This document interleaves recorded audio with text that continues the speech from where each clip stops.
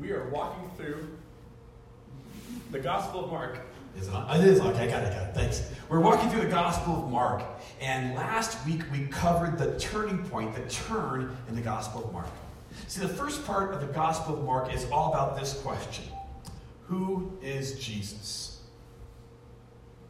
And last week we covered that Jesus goes to his disciples and he says, "Who do people say that I am?" And they're like, "Well, some say you're like this guy, some say you're like that guy, some say you're like a prophet, like all the prophets who've been before." And Jesus says to them, "But what about you? Who do you say that I am?"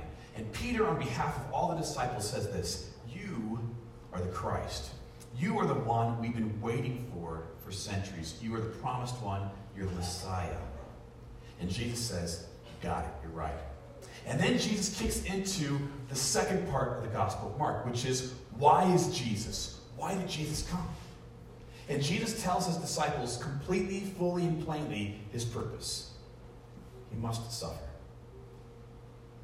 He must die. And on the third day, he'll rise again.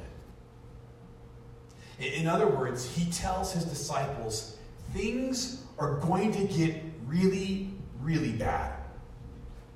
Like, really bad. And then they're going to get good. But before they get good, they're going to get bad. So, boys, buckle in your seatbelts. You're in for a rough ride. And Peter does not like this. And he gets mad at Jesus. And Jesus gets mad at Peter. And then we have our reading for today, where Jesus, he takes some time with his core group of disciples, Peter, James, and John. And he invests in them and gets them ready for the journey ahead. And gets himself ready too, I think. And this is the text from Mark chapter 9, starting with verse 2. After 6 days, Jesus took Peter, James, and John with him and led them up a high mountain where they were alone. There he was transfigured before them. His clothes became dazzling white, whiter than anyone in the world could bleach them. And there appeared before them Elijah and Moses, who were talking with Jesus. Peter said to Jesus, "Rabbi, it's good for us to be here. Let's put up 3 shelters, one for you, one for Moses, and one for Elijah." He did not know what to say. He was so frightened. Then a cloud appeared and enveloped them. And a voice came from the cloud: "This is my son, whom I love. Listen to him." Suddenly, when they looked around, they no longer saw anyone with them except Jesus. And as they were coming down the mountain, Jesus gave them orders not to tell anyone what they had seen until the Son of Man had risen from the dead. They kept the matter to themselves, discussing what rising from the dead meant. And they asked him, "Why do the teachers of the law say that Elijah must come first?" And Jesus replied, "To be sure, Elijah does come first and restores all things. Why then is it written that the Son of Man must suffer and must be rejected? And I tell you, Elijah has come, and they have done everything to him they wished, just as it was written about him." This is the gospel of the Lord.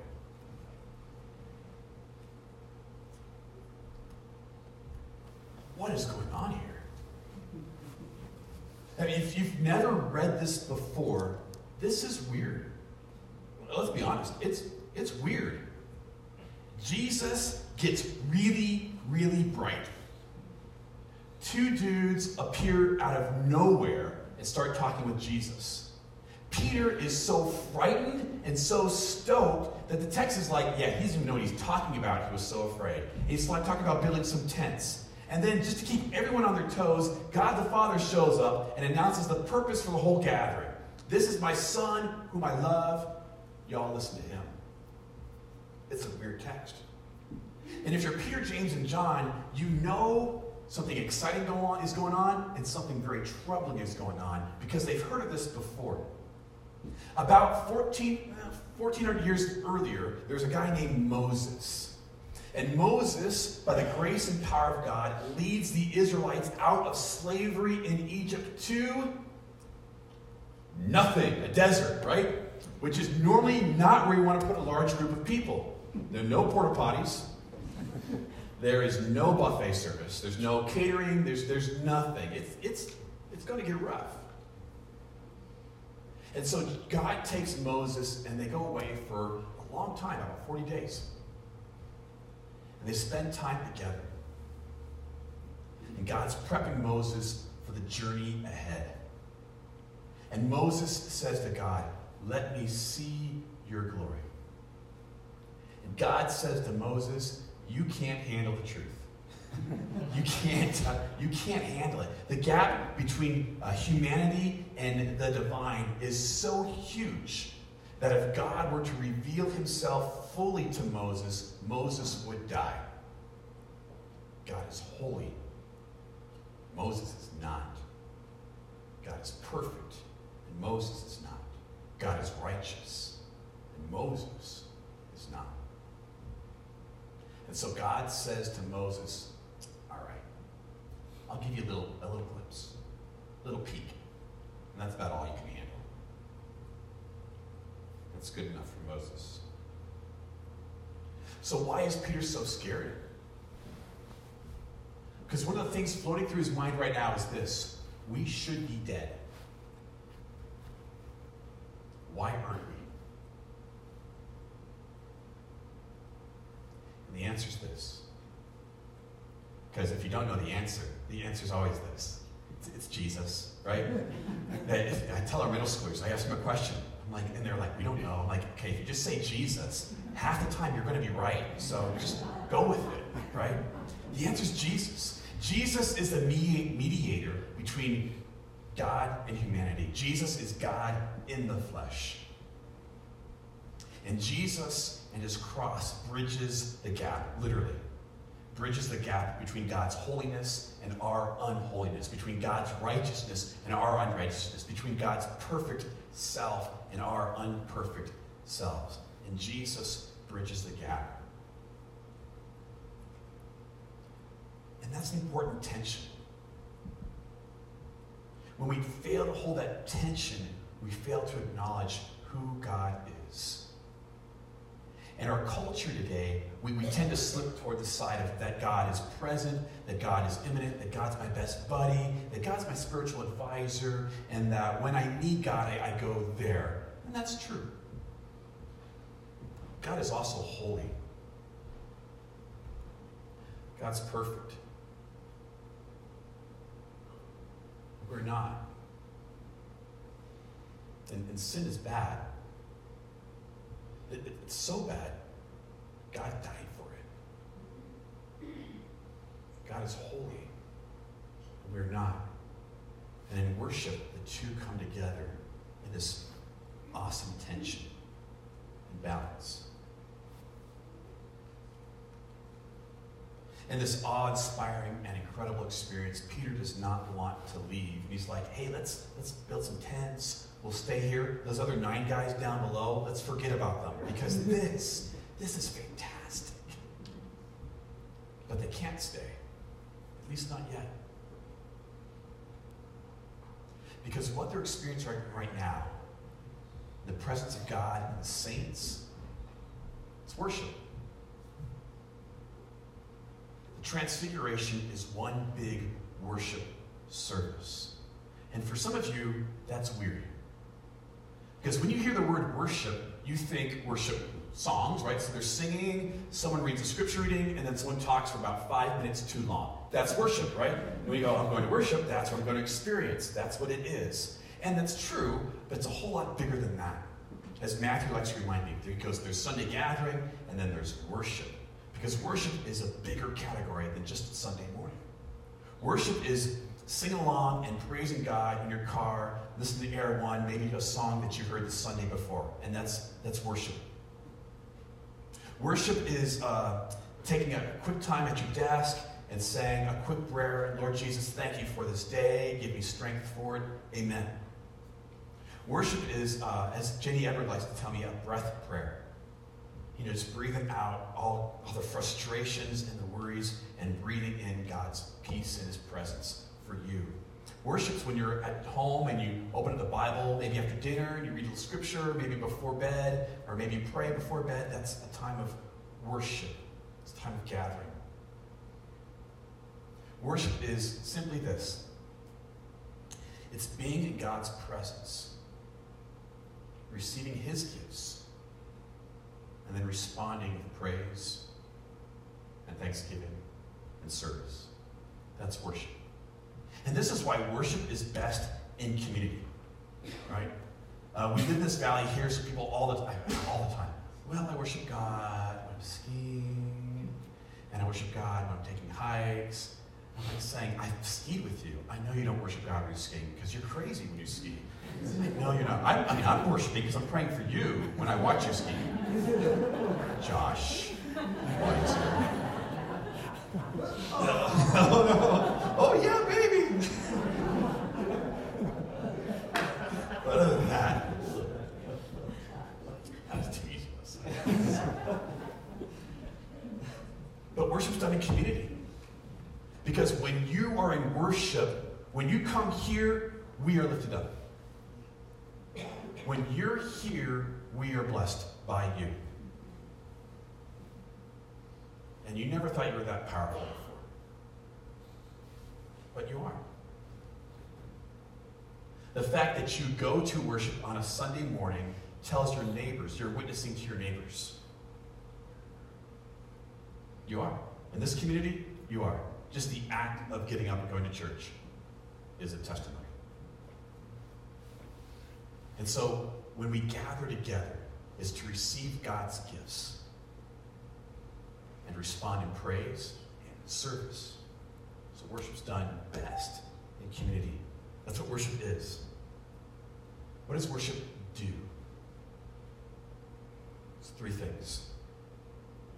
Worship renews. Renews you with God's forgiveness. We live in a world of conditional love and transactional grace. It's just how we are. It just is.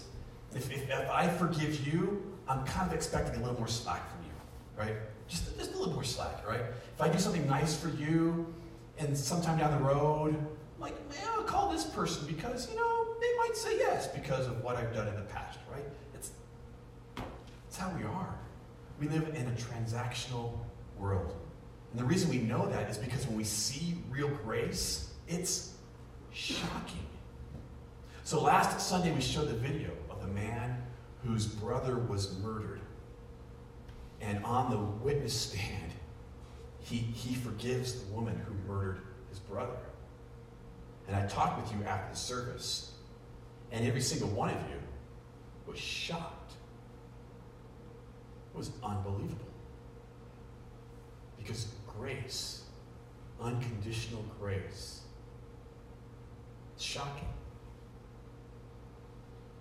Which is why, when we really need it, we don't believe it. This has been my experience. My experience is that I believe that Jesus Christ died and rose for me, and I'm saved freely and completely by his grace. Except when I really screw up. And then I doubt. And then the shame just pours over. And the anger turns inward. And I have trouble forgiving myself, much less allowing God to forgive me. I'm saved by grace until I need to be. And then I wonder. And so God invites us into worship.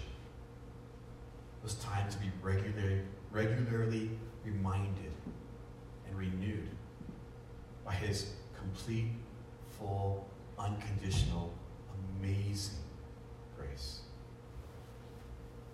It's for you.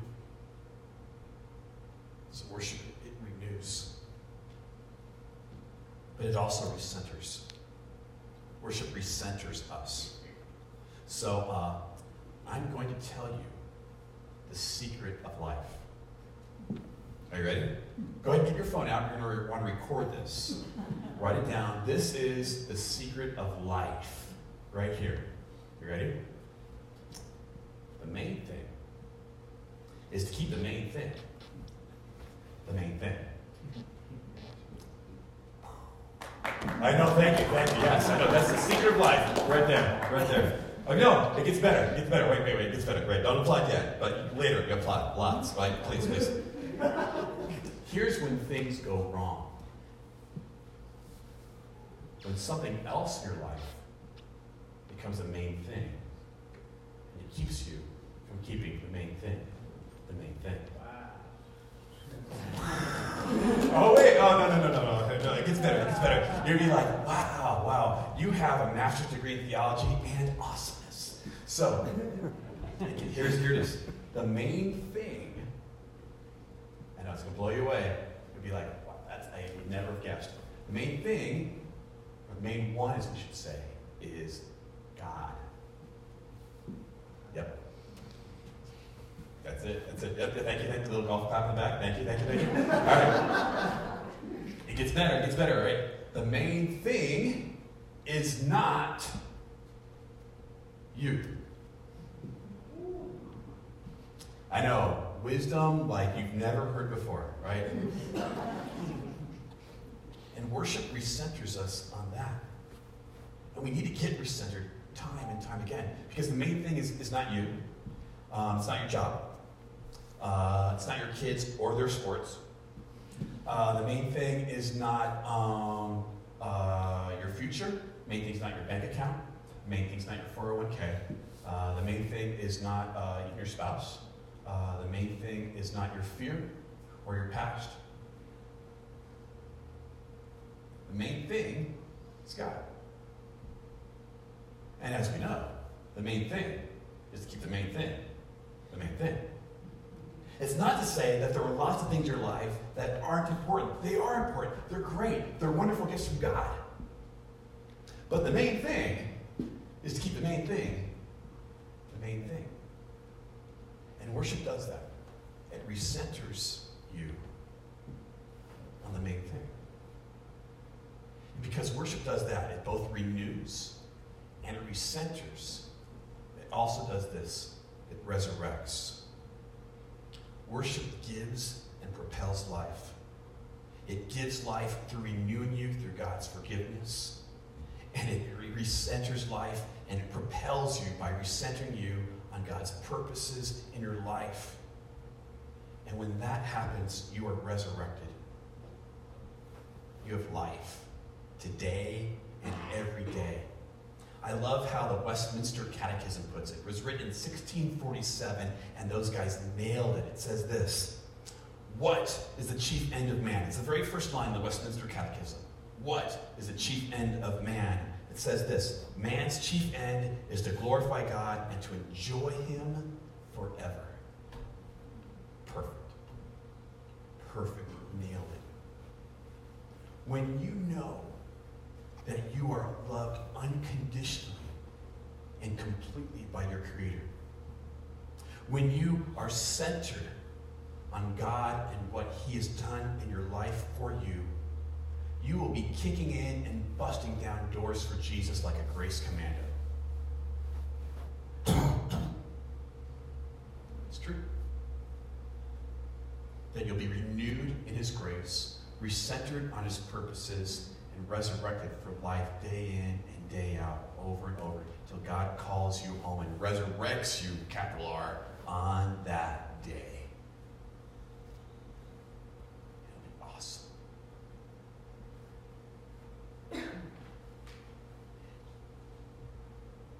Some of you, and every one of us, at one point in our lives, have struggled with this. Because you're burnt out. You're exhausted. Each day is one darn thing after another. And you're wondering, why am I doing this? And I'm tired. And you know what? If I could just sleep for 3 days straight, that sounds really nice. Or just get away. I just want to get away, right? I'll get away. And some of you do. You're like, you get away, and you come back, and you're like, all all the problems. They stayed here waiting for you. They didn't go away like you went away. They just stayed, came back. In fact, they got bigger because now there's 500 emails for you to tackle instead of just 100 when you left, right? You're like, oh man, what am I doing this for? I'm tired. And when that happens, we're tempted to walk away from worship. Because it's one more thing.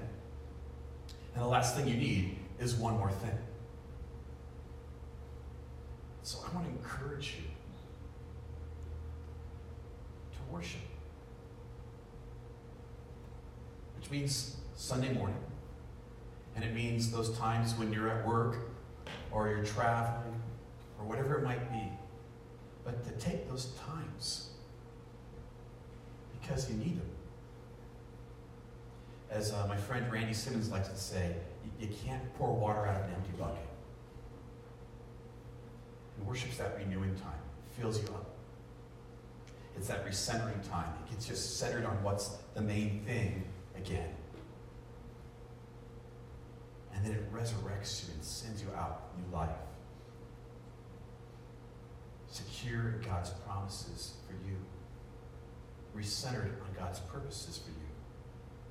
Resurrected for God's life for you. Amen? Amen. Let's pray. Lord Jesus, we know. We know the main thing is keep the main thing the main thing. We know you are the main thing. Life is crazy. So much gets in the way, and we get off-centered and off-kiltered. And so, Lord, this morning, we'd like just to rest in you.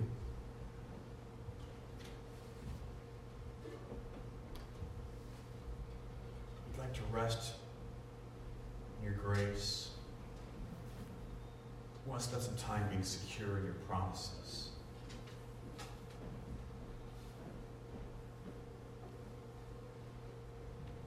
We want to spend some time letting shame and anger and letting it go.